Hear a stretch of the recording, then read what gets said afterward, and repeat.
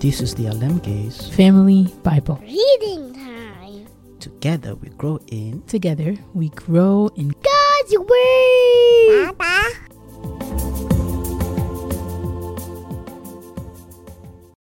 Luke 15. Parable of the Lost Sheep. tax collectors and other notorious sinners often came to listen to Jesus teach.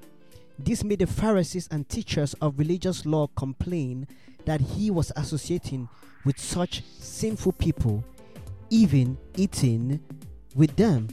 So Jesus told them this story. If a man has 100 sheep and one of them gets lost, what will he do? Won't he leave the 99 others in the wilderness and go to search for the one that is lost until he finds it? And when he has found it, he will joyfully carry it home on his shoulders. When he arrives, he will call together his friends and neighbors, saying, "Rejoice with me because I have found my lost sheep." In the same way, there is more joy in heaven over one lost sinner who repents and returns to God than over 99 others who are righteous and haven't strayed away. Parable of the Lost Coin. Or suppose a woman has 10 silver coins and loses one. Won't she light a lamp and sweep the entire house and search carefully until she finds it? And when she finds it, she will call in her friends and neighbors and say, "Rejoice with me because I have found my lost coin." In the same way, there is joy in the presence of God's angels when even one sinner repents. Parable of the Lost Son.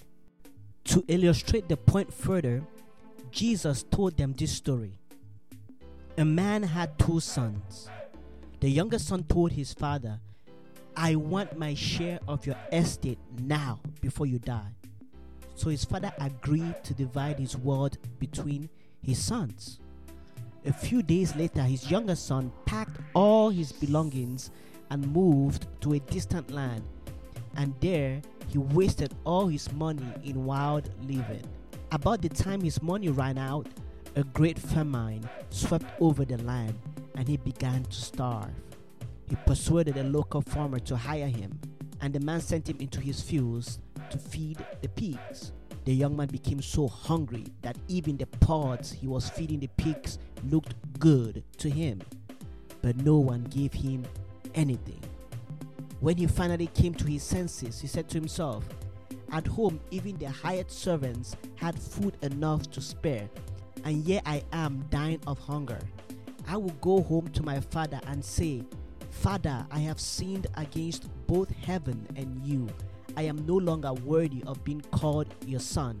Take me on as a hired servant.' So he returned home to his father, and when he was still a long way off, his father saw him coming.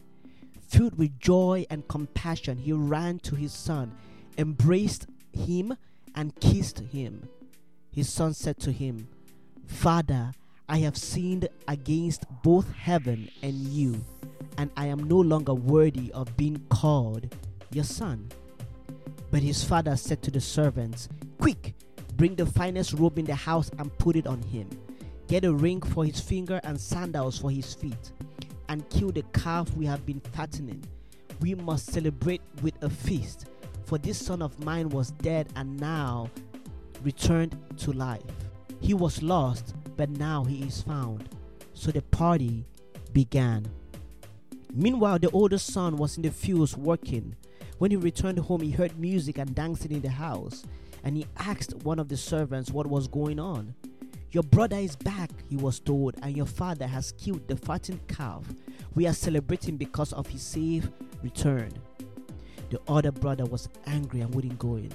His father came out and begged him, but he replied, 'All these years I've slaved for you and never once refused to do a single thing you told me to. And in all that time you never gave me even one young goat for a feast with my friends.